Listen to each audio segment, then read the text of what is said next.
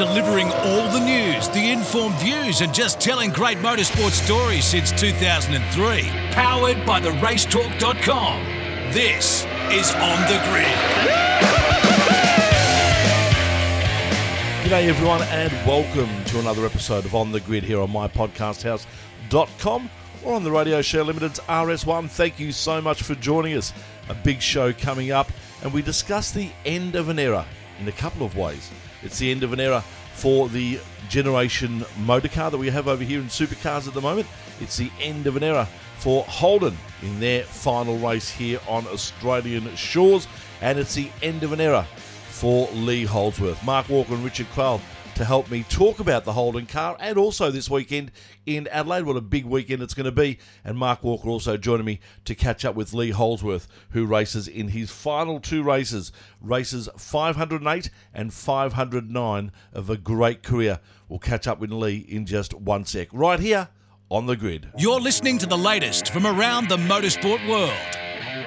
On The Grid. Mark Walker joins me for our interview off the top. Hello, Mark. How are you? G'day, Tony Shebeki. Big week. I think we thought it would never happen again, but it's Adelaide 500 week.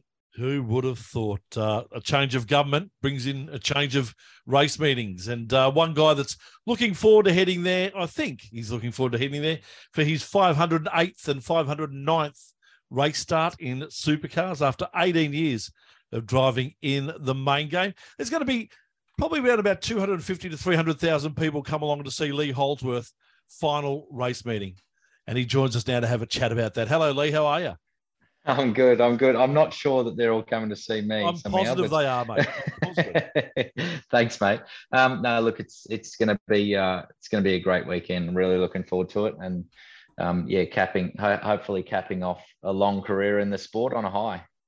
I actually have a feeling this is deja vu. Didn't we do this 2 years ago? Talk to you in your last race meeting. This has happened way too many times. Or come back to John Farnham. This time I'm actually happy that it's, I'm satisfied. Whereas last time the last two times I've been quite bitter. So I've bounced back a couple of times, but this time I don't think I'm bouncing back, and I've been able to actually call it myself. So pretty special. And I'm going to really enjoy it.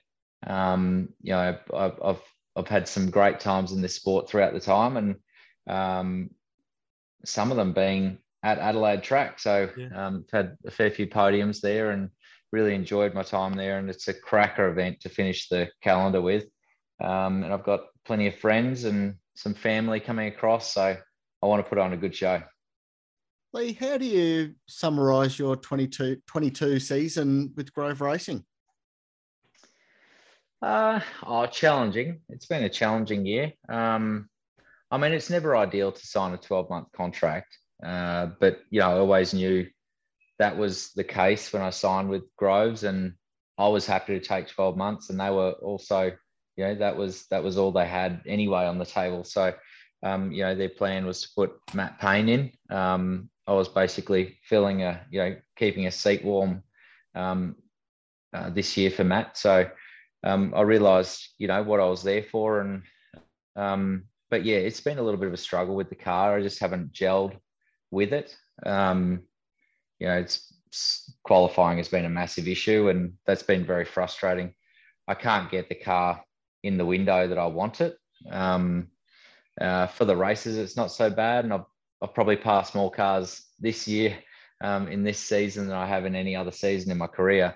Which has been fun, but it also says that you're starting too far back.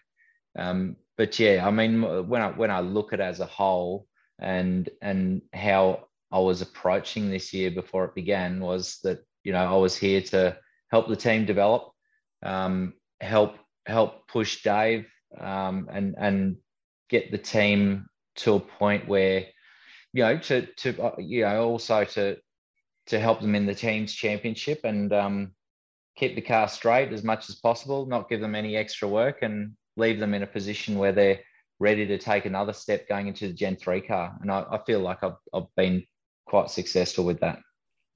I don't think I asked you this question at the start of the year when we spoke about you coming back, but When the opportunity was put to you, was it an opportunity that you just jumped at straight away, or was it something you actually went back and thought about in regards to the 12 months, in regards to all that sort of stuff?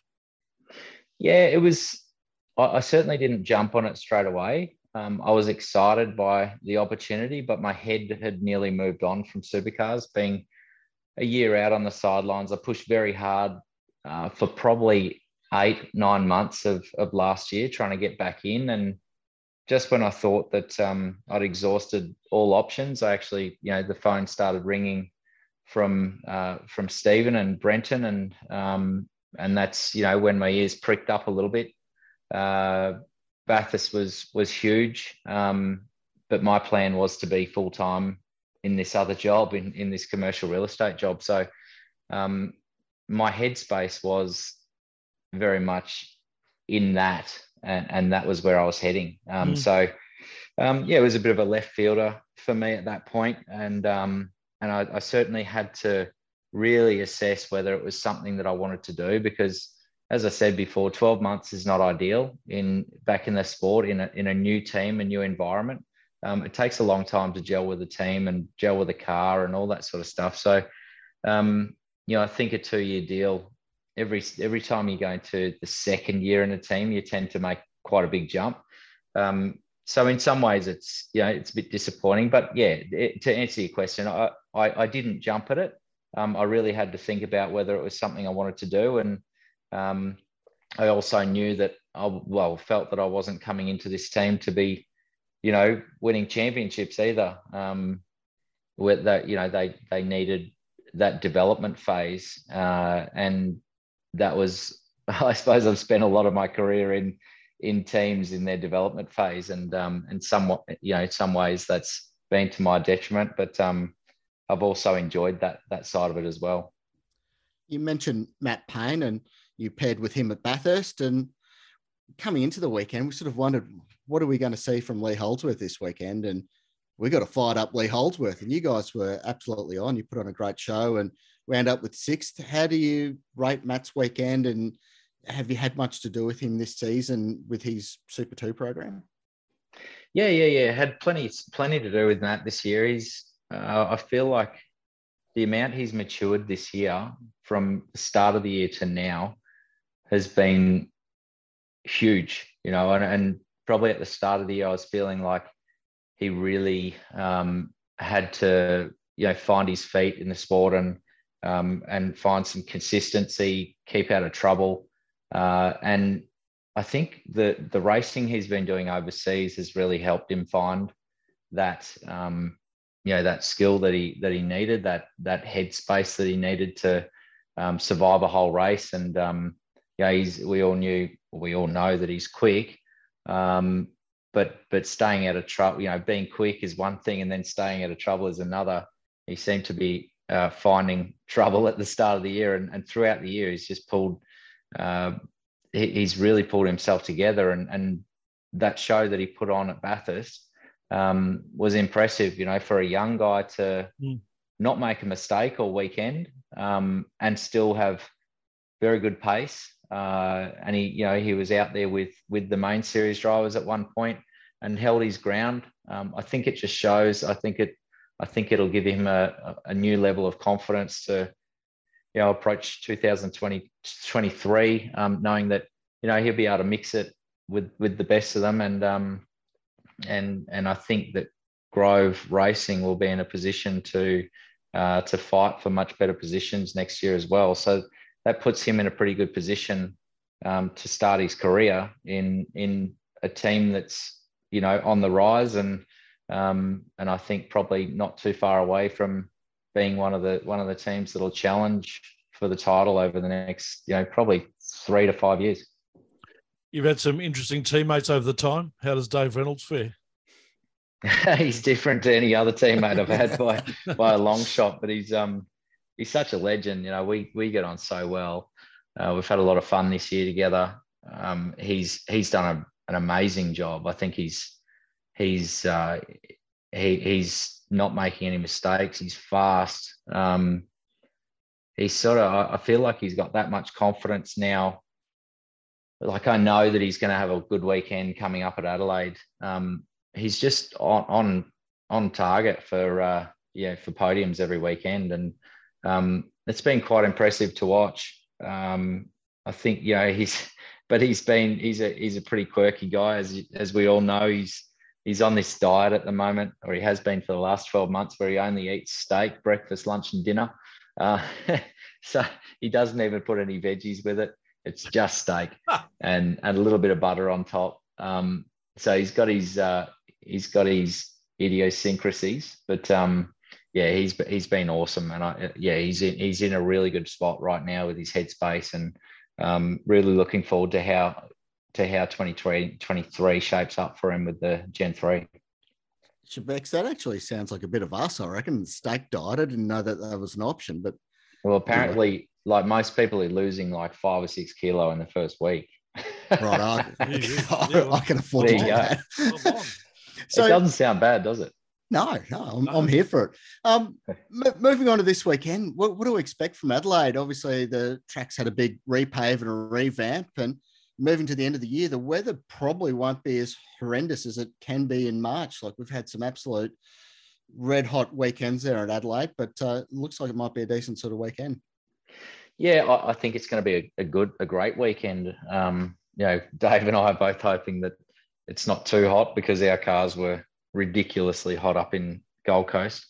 I think we saw 63 degrees cabin temp in my car at one stage. So I don't want it too hot. It's better to have it at the end of the year in Adelaide than at the start, by the looks of it. So I think it's high 20s. So it's probably perfect sort of temperature for the crowd. For us, it won't be too bad in the cars, but being a concrete jungle again, and resurfaced, it's actually, we don't really know what we're in for. Tracks can change when you resurface a track. It changes the balance quite a bit, and generally, the cars are loose on entry. When you get offline, there's no grip, but the track's fast when you get it right. So I think you'll see a lot of mistakes in the first part of the weekend. But, like always, this track is pretty entertaining. There's heaps of passes. Turn 8 is always the big talking point. I'm really looking forward to it. It's going to be a huge event, plenty of crowd. And, the championship's been sewn up by Van Gisbergen, so he'll be playing for keeps without a worry in the world. And I think there's still a few little championship battles to play out. So I reckon there'll be a few people that have already checked out, given we've had just a big break just then, and people are probably off on their Christmas holidays already. So I'm hoping to take advantage of that. Yeah, well, you just never know what may happen. Of course, it's the end of a generation, an end of an era for supercars after the 2 races in Adelaide, and we move to Gen 3 next year. Have you had much involvement with the development at Grove? Has there been much of a look of what we could expect? Well, there's not much information flowing through at this stage. So we don't really, Dave and I got to drive the cars down in Symmons Plains earlier in the year, and I think they seem to be living up to everything that we wanted of the Gen 3, where they slide around a lot. They, you got to manage the tire a lot more than you've got to currently do. But I think they'll refine them from there. And once the teams get their hands on them, I think they'll be even, probably even better to drive once we get the setups right and all that sort of stuff. But, at the moment, everyone's got a chassis sitting in their garage. And that's it. Not really touching it. So there's just too much work to do for the teams at the moment to actually get underway with it. So it's going to be a massive push for everyone to get them ready for the start of next year. And then we roll out, well, when I say supercars roll out in, is it February when they go to Newcastle? Yeah. And, I just wonder whether everyone's going to have all the spares that they'll need, because that's a pretty crazy place to have your first round. So it'll be interesting to watch.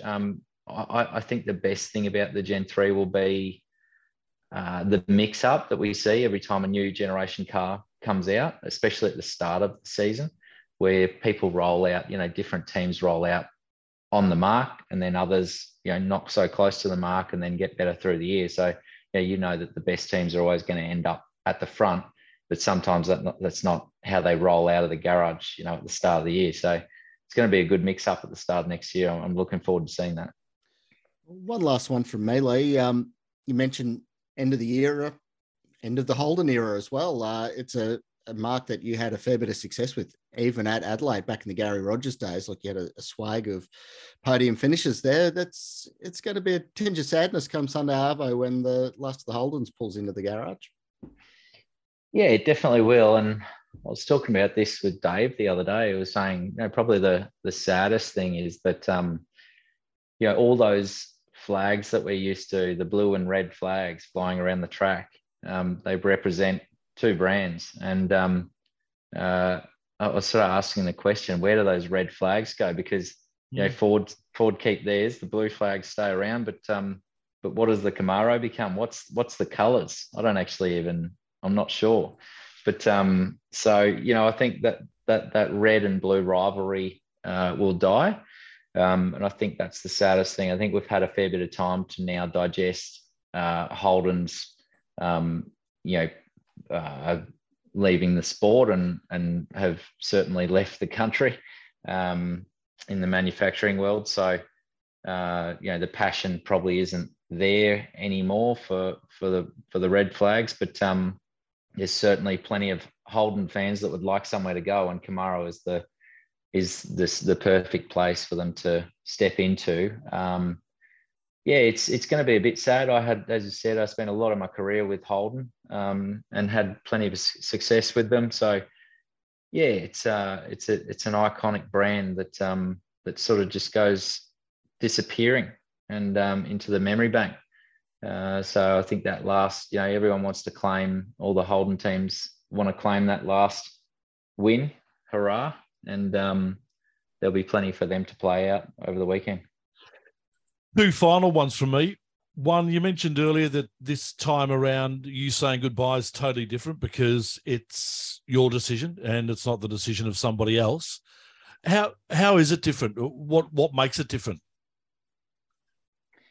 I think, before I felt like I had a lot more to give in the sport, and I still had a lot of that burning desire to succeed in the sport. I still, if I had a deal for next year, if I had decided to go again, I would make sure that burning desire was still there. But I think I'm ready to step out now and progress with another career.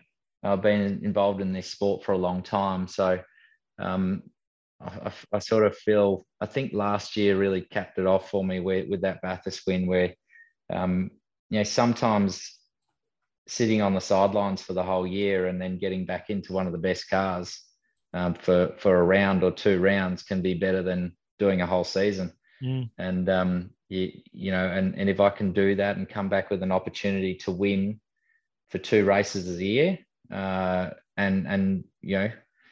sometimes I think that's better than doing the whole season. So I'm sort of at peace with that decision that I've made.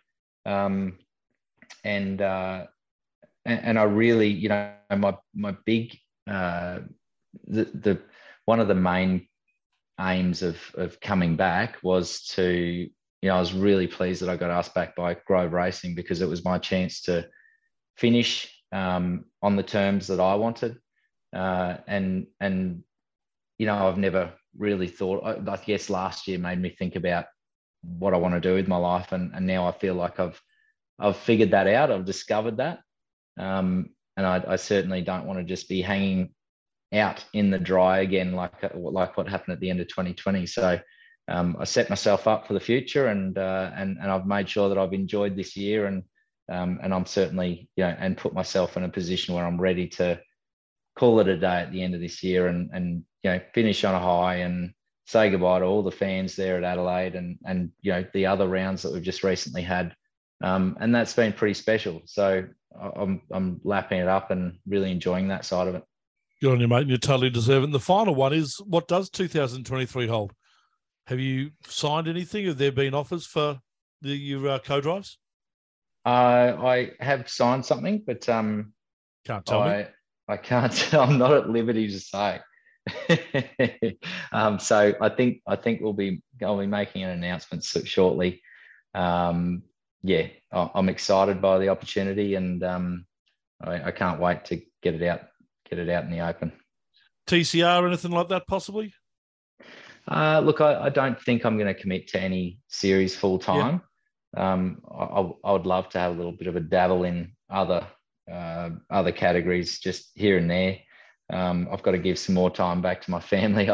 They've sacrificed a lot for me to be involved in the sport for so long. The kids have got sport every weekend, so I want to be there for them, and give back to Alana as well. So I don't want to commit to too much. I'd really like to do a couple of rounds in TA2, maybe some stuff with my brother. Nice. I think that'd be a bit of fun. And then, I might do a couple of guest drives here and there. But you need to keep sharp for these enduros and make sure you give the team that you're with the best opportunity for them to win the race. All right, mate. On behalf of us, we thank you so much for everything you've done with us over the last few years, mate, of this podcast. It's been really great to have you on board. We look forward to keeping that association over the future. We will be in touch and just check up on how things are going. Sounds good, mate. Sounds good. Cheers, Shebex. Good on you, Lee. Lee Holdsworth, all the best in Adelaide this weekend, here on The Grid. There's more great motorsport stories coming next on The Grid. All right, joining us, Mark, for the second half of the show. He's been a busy man, of course, the Mayor of Adelaide. Of course, why wouldn't he be busy this week? Richard Quayle. Hello, Quailsy. No, Mayor. I defer to our Lord and Saviour, Peter Malinauskas, the Premier, who has, in 8 months, resurrected from the ashes of despair the joy of the greatest street circuit in the world and the largest domestic motorsport event in Australia. And we're all very much looking forward to the Velo Adelaide 500 this weekend. And I'm very proud to be involved with it. I've got to tell you, we had an election in Victoria on the weekend, but none of them had a major motorsport platform that as a basis for what they were trying to put forward to the electorate. Well, it might have been a much nicer affair over there if they did. Yeah, Matthew, you guys should have gone with giving 50 million to Calder or something. Well, look, absolutely. If he said, we're going to bring an IndyCar race to Calder Park on the Thunderdome, then, mate, into the landslide. Landslide. They're just not forward thinkers. No. Correct. Peter Malinauskas obviously is. Well, but the problem is that Malinauskas is the opposition to your opposition over there, so he couldn't be seen to be pinching ideas that work, could he? No, that's the problem. It's a very good point. Big atmosphere over there at the moment. Lots of news. It's been a massive week in motorsport actually, because on the weekend we had the Australian Superbikes up at the Bend, and they got a supercar-sized crowd to that, by all reports, which was tremendous. Weather finally played ball, which is great. And then we also had the Adelaide Rally running for 4 days from Thursday through Sunday, and that culminated at Victoria Park. And they had something like 12,000 people rock up. So there's a thirst for it here at the moment, and I think this is absolutely the right time of year to be doing it as well. So it's already validated the date switch for mine before we've even turned a lap in anger. And the Adelaide Rally is locked in for a couple more years with some government support to run the week before the Adelaide 500, which is great. Motorsport Festival's locked in to run the week before the Australian Grand Prix, which is great. So yeah, there's a huge amount of momentum and a lot of positivity here. And now we've just got to get cars on track on Thursday, and it'll be like the last 2 years never existed. So how did that work on the weekend at the rally when they had the Formula One cars blatting around the mini circuit there? Well, it's just like it was a demonstration, basically, just to sort of wet the mouth for A this week and B for the Motorsport Festival in March next year. But it also served as the final stage of the rally. So the cars all regrouped there, pounded around the short circuit, and then that was their final stage. And then they gave out the trophies. So it was a cool way to end it in a stadium thing. And they've announced they're going to do a city stage of the rally next year. Nice. I don't know where they plan to do it, but if I was a betting man, that Victoria Park would be the most obvious place to run it. So whether it's on the short Adelaide circuit, whether it's on a hybrid, different kind of layout, who knows? But it would make the most sense because the grandstands are there. Several of the Adelaide car dealers, Zagami, who are the Ferrari and McLaren dealer over there, booked out the Centre Chicane corporate a week before the Adelaide 500, and apparently that was pumping right into Sunday night. So there's clearly a demand for it to be a thing. And it's sort of going to evolve into a bit of a speed week over here, really, where you've got something going on from the Wednesday prior to the week before the Adelaide 500 with the rally, then all the way through to the end of the 500 the Sunday after. So many different things to celebrate this weekend as well. End of eras as such. The current car finishes in Adelaide this weekend. Lee Holsworth, who we just spoke to, finishes this weekend. It's a massive weekend for so many reasons. Yeah, it is, and it probably takes some of the narrative in that it's an absolute dead rubber championship out of it. So at least it gives us some storylines, doesn't it, to talk about and a few different angles. I was thinking about this during the week. How do we reflect on this era of the supercar? Not the series, but this actual car, because I don't think we fare well it overly fondly. I mean, it's been competent. It probably blighted by the parody dramas in 1819, I suppose. But it strikes me that there's much more people happy to be done with this era than there are people going, oh, gee, these cars were great. Let's keep them around. Yeah, people are going to be sad that Holden's going for the last time in top flight motorsport. And also, I guess, Ford fans will be very sad to see the wonky roofline of that Mustang depart us as well. It's been the era of dominance, hasn't it? I mean, I wonder what the sport would have been like had McLaughlin and Van Gisbergen not been around and absolutely smoked everyone for the past 5 years. Would it have been someone else? Yeah, or would McLaughlin in today's DJR car be as competitive as he was in the Penske 18, 19, 20? Yeah. We just don't know. That's the problem. But yeah, you're right. It's been an era with very few raw championship showdowns, and that first Newcastle has obviously been the best championship showdown of the last decade, if not more. But that was with the Falcon. But outside of that, it hasn't been a particularly amazing era for championship showdowns. No, it's been an interesting era for manufacturers. We've had multiple manufacturers racing in the series, such as sort of even had Mercedes there at one stage, didn't we? But definitely with Nissan as well. So, yeah, it's been an interesting one. Yeah, look, the manufacturer thing with Gen 2 was great. But yeah, again, it comes back to, with all the respect in the world to the Kellys, what would Nissan have done had Triple Eight been running that program? And probably same argument for Mercedes AMG, which was also always a bit of a half-baked thing with Erebus anyway. Yeah. There was never, the factory actively was campaigning against that being a thing. The one I think that delivered the most fruit was Volvo both from a competitive standpoint in elevating a team that was always okay and would win a race here or there and would succeed every now and then and would be top 7 or 8 in the championship every year, in that it elevated a team in GRM to be outright contenders with a gun driver, but it also did wonders for the brand.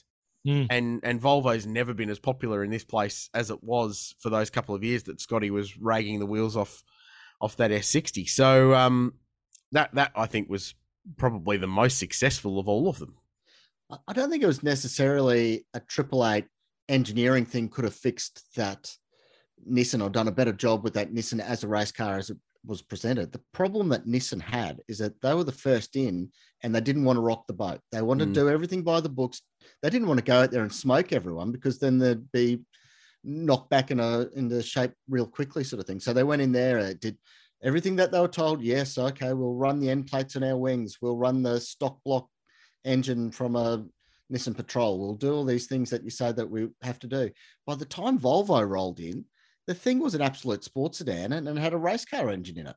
Like, Yeah. if Nissan were the third manufacturer in and all the liberties kept being taken by that stage, then Nissan would have been as fast a rocket as the Volvos. But We never find out.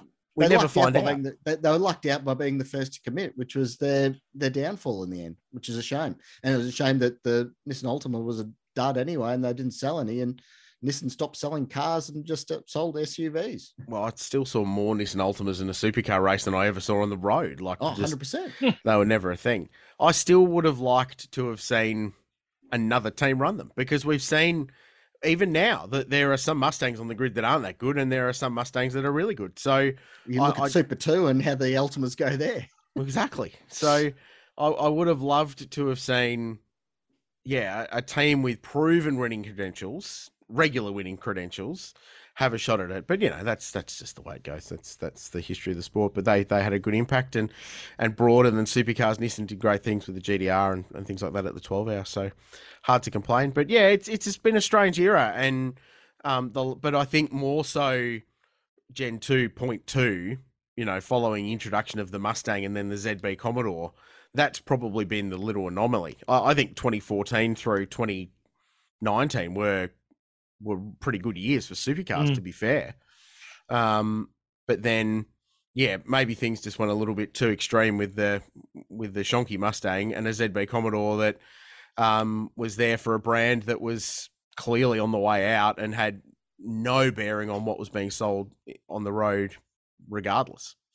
Whereas you could still kind of link a VF SSV to a supercar because it's got a V8 and it was rear-wheel drive. Yeah. What do we look forward to this weekend, boys, in Adelaide? Oh, where do you start? Weather is going to be spectacular. So mid to high 20s Thursday, Friday, low 30s Saturday, Sunday. So you're still going to get the driver braking conditions inside the car, which is great, as it should be. I'm really looking forward to new track surface, which is going to completely transform that place. She was a bumpy old joint by 2020. Remember, this is a racetrack that hadn't been resurfaced since the Grand Prix came to town. So it was a pretty old surface. So going to new rubber on 80% of that circuit is going to be a significant change to what people are used to. And hopefully that throws a few cats amongst the pigeons in terms of the leaderboard this weekend. Maybe it can shake things up and we can see some different results. But I'm just looking forward to that event just being there and happening, because the roller coaster that South Australians have been through for the last 18 months with it has been pretty remarkable. And you really only get the full scope of it living here, because it did take up so much of the news cycle in this part of the world. I think being there on Saturday for the first race is going to be great with the full grandstand and the place pumping. That's going to be a pretty special moment, I think. It sort of needed a bit of a reset, didn't it? Because it was getting a bit tired. The old management had they weren't treating it the way that it should have been treated, and it's being treated this weekend. You look at the concert lineups each night, they're fantastic. You look at all the effort that's going into all the sideshows and everything that's happening around the event. It feels like it's really reinvigorated. I think it's going to have a bit of that, the missing year there. It's going to get everyone back trackside. Look, we saw it at the Grand Prix this year, and we're going to see it at the Grand Prix next year. Did you see the tickets went on sale for the Grand Prix and they sold out in record time? Yeah. I had people sending me shots that there was 16,000 people ahead of them in queues to buy the tickets. That's ridiculous. So people don't mind going out to some big events, and I think they're going to show it this weekend. Yeah, but you got to remember, Gold Coast was a longer break. Because we never got a Gold Coast in 2020. Newcastle is going to be an even longer break again to start next year. So we only lost one Adelaide 500. We only lost the 2021 race. So it's pretty remarkable in a way, when the roller coaster that it's been on for the last 2 years being a political football, that we've only actually, in the history of it, when Noonan gets us to write another version of the book in 10 years' time, we're actually only going to skip 1 year, really.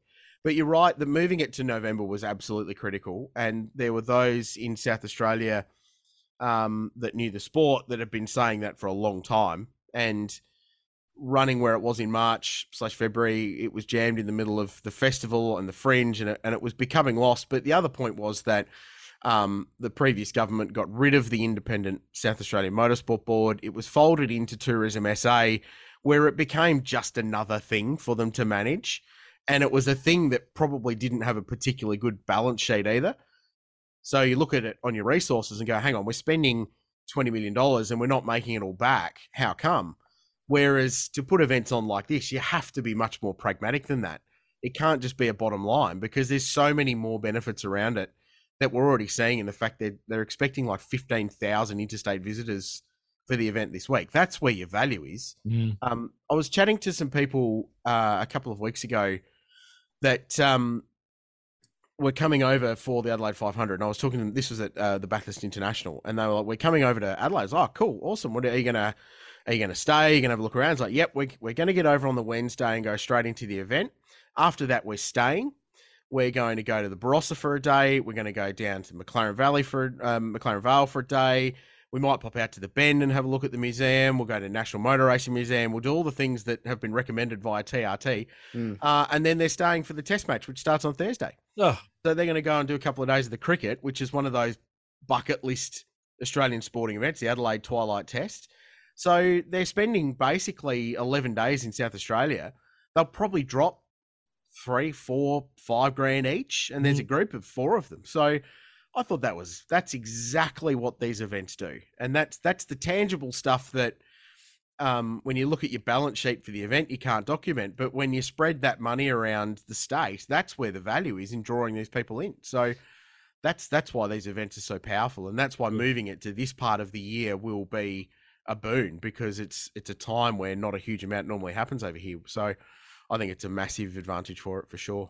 Yeah. I used to love it as a motorsport punter going across the event, because being in that mad march, you'd finish at the racetrack for the day and you'd go over to the Garden of Unearthly Delights in the park across the way and catch some comedy shows and some music shows and all that. That was great for us, but the car racing got lost in that conversation. Like, I remember distinctly walking back to my hotel one night, just following a couple of people who were having a chat.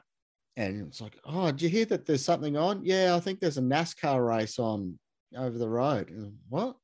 So whatever the messaging was around the car racing, it sort of got lost to the masses a bit. Even the fringe stuff, though, like, we all did that. Yeah. Once. Like, but even in the later years, we'd all just go to the track, work, and then go back to the hotel or have dinner or whatever. And I didn't. We only went one year. Shebex and I went and tore it up in Victoria Square one night. That was good fun. Oh, yeah, that was a good night. Yeah, it was. I would go nearly every year that I was there. Yeah, but it was 1 or 2 shows. It needed to move. It had to move. Yeah, so you could go to that event anyway. Yeah, 100%. So no, it is 100% the best time slot for it, and it's got heritage. The Grand Prix was run in November for the 11 years that it raced in Adelaide. So it's people still associate that. They still talk about it. So the date has got provenance for sure. Yeah. No, looking forward to that. No doubt about it. SVG smoke him this weekend again? Yep. Oh, it'd be totally likely. Yeah. It's got a good livery. I don't mind that. The Holden Celebration livery. I like the white. That makes everything pop, doesn't it? It's a bit less cluttered. Yeah, don't mind it. By the time you're listening to this, dear listener, you probably will have seen the Walkinshaw Andretti United one, which comes out at 2:00 on Wednesday, moments after we go live. So we haven't seen that yet. So they're doing a tribute one, which we understand flashes back to a heritage livery of their Holden past. I'll be disappointed if it's not the original HRT line, the black line on the rear flanks of the car, predominantly white again, that original HRT first livery that they had. If it's not something along those lines, I'll be disappointed. But anyway, by the time you're listening to this, they will probably already have it out. So you'll know. Supports this weekend. We've got the Aussie Racing Cars GTs, decent field of GTs, 20-something, a little over 20 cars in the GTs, S5000s, TCMs, Super 2s. Decent. And 30 Aussie cars as well, which are always an Adelaide staple. So to work through those, good GT field, a couple of good drivers in that as well, with young Chris Meese coming back. He's always fun. And Kelvin Vanderlinde too, to drive with Tony Bates in his car, which is going to be spectacular. So VDL is a very, very fast young bloke. So looking forward to seeing that. S5000, despite the fact that the Motorsport Australia / FIA track safety thing mean they have to run them turned down, I don't think that's actually going to hurt their lap times that much. If anything, it's actually going to make them more tractable through the twisty stuff and better low down because they won't have quite so much raw tyre shredding horsepower that those cars have got. So I'm pretty confident the lap record, which friend of the show Simon Hodge currently holds, I think that will get dusted. And then IndyCar style push to pass in place for this weekend as well with 90 seconds per race of activation. So that worked quite well on the streets of the Gold Coast. So this will actually mean they can use it more than they could rather than 6 applications in a race. And then TCM, the story there is championship up for grabs and barring a huge misfortune, Ryan Hansford in a really good position to claim it. And there are a few people in the world that would begrudge a Hansford a title, I would have thought, in this sport. He's a ripper bloke, Ryan.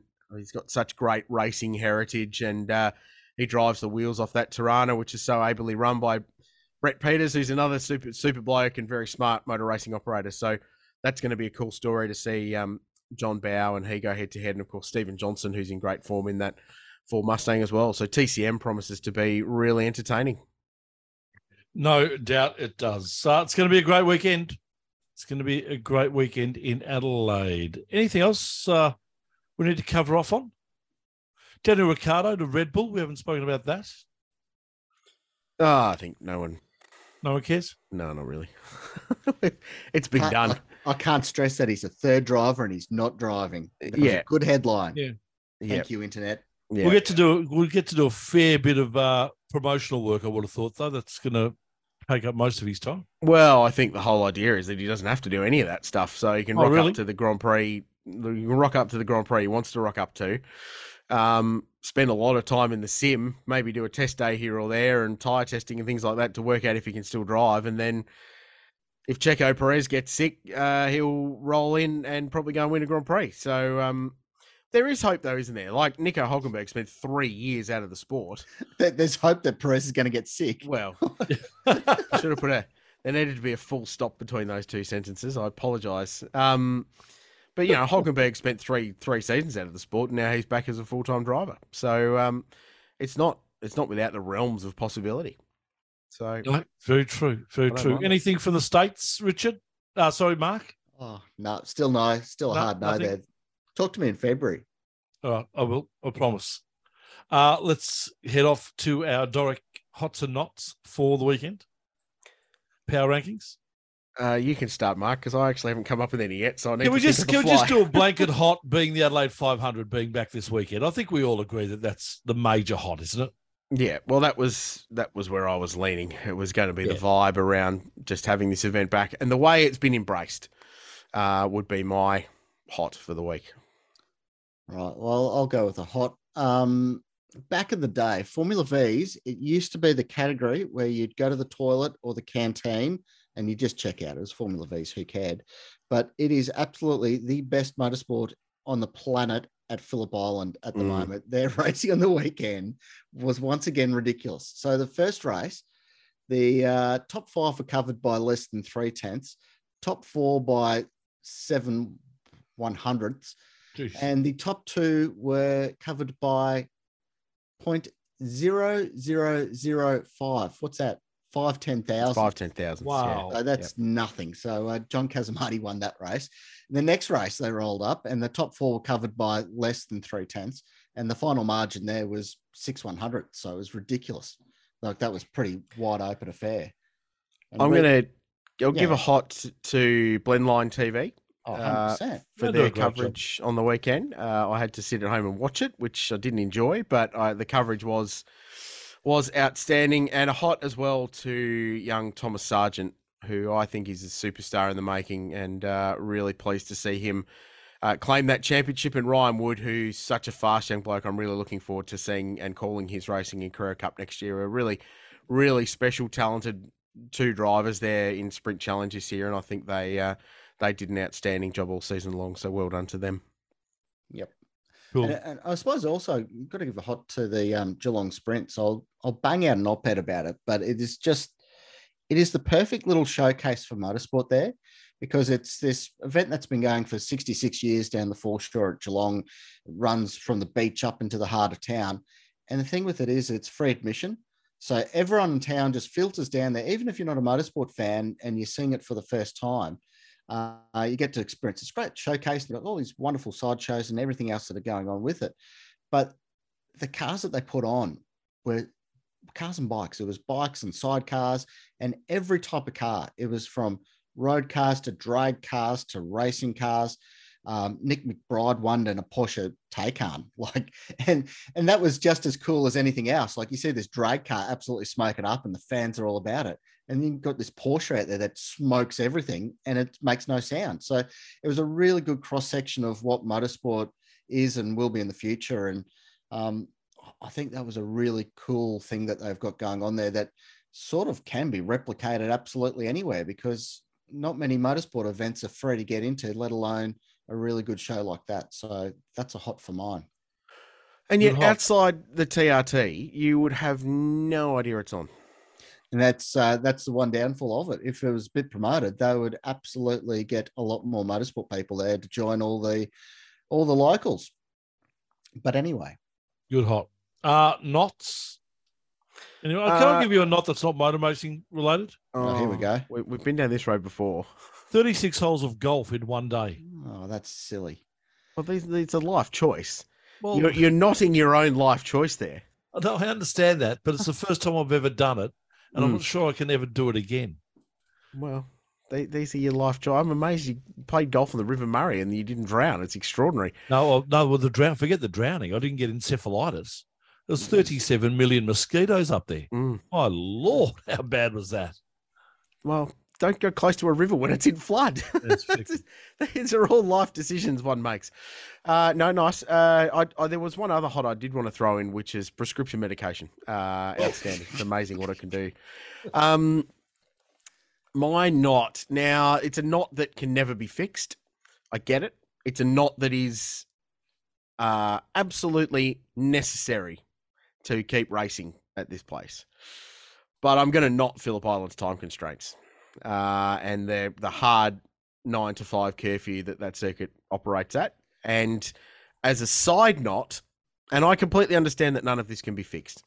As a side knot, promoters that schedule probably one too many categories for a day's worth of racing. Yep. So there's no buffer time. I would rather go to Phillip Island and have one less category and probably 10 minutes buffer time between races. So you end up with an hour of flexibility throughout the day to get all the racing in, or more of the racing in, than have categories jammed on top of each other, playing catch up all day, and you still get 3-lap, 4-lap races and ultimately races lost. There's nothing you can do about it. I get that, because the more categories you have on, the better financial model it is for the event. I understand that completely. I understand that you cannot change the curfew at Phillip Island, otherwise we can't go racing there. I get that. I get all of it. I'm still knotting it though. So that is that's a hot knot.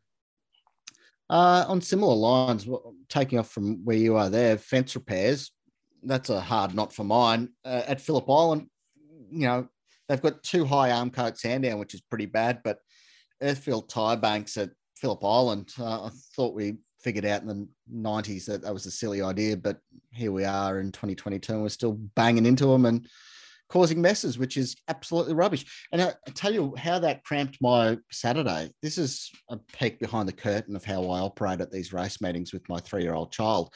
We go around and watch car racing in the morning. We play, we have fun. I fill him up with chicken nuggets. He then falls asleep. And then I get an hour to myself where I can take photos for the racetalk.com.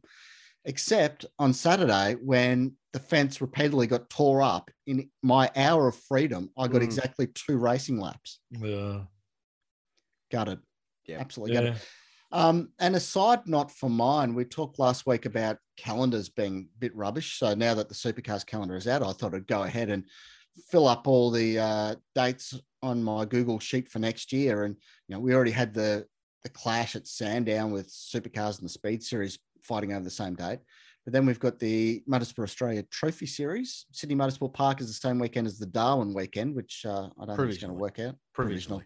Well, it's okay. Fix it. Provisionally. Great. Then we've got the Speed Series round, Victoria, to be confirmed, May 26, 28, which is the same weekend as the Phillip Island Victorian State Championships and the date that they've announced there. So I feel sorry for the officials if they wind up being at Winton and Phillip Island the same weekend, and I feel sorry for Mark if I have to be in two places at the same time. And also feel sorry for the Vic State Sandown round, which is the same date as the Calder AASA State Championship round at Calder. So Calder and Sandown the same weekend. Yay. Well done, team. We've really excelled ourselves there. So congratulations to anyone who has put together a calendar for 2023. Sarcastic knots. I like them. Was there sarcasm in that? No, there wasn't. It's hard, but it sucks. Yeah. All right, boys. Richard, you have an amazing weekend over there in Adelaide this weekend. It's going to be great. Look forward to hearing about it all next week. It's going to be ginormous. Yeah. Looking forward to it. Going to be great. Fantastic. Be there. Enjoy it. Mark, you have a great weekend, whatever you're doing. Sure. And I will have a great weekend at the baseball this weekend. Hope you have a great weekend as well. And thanks for joining us right here on The Grid.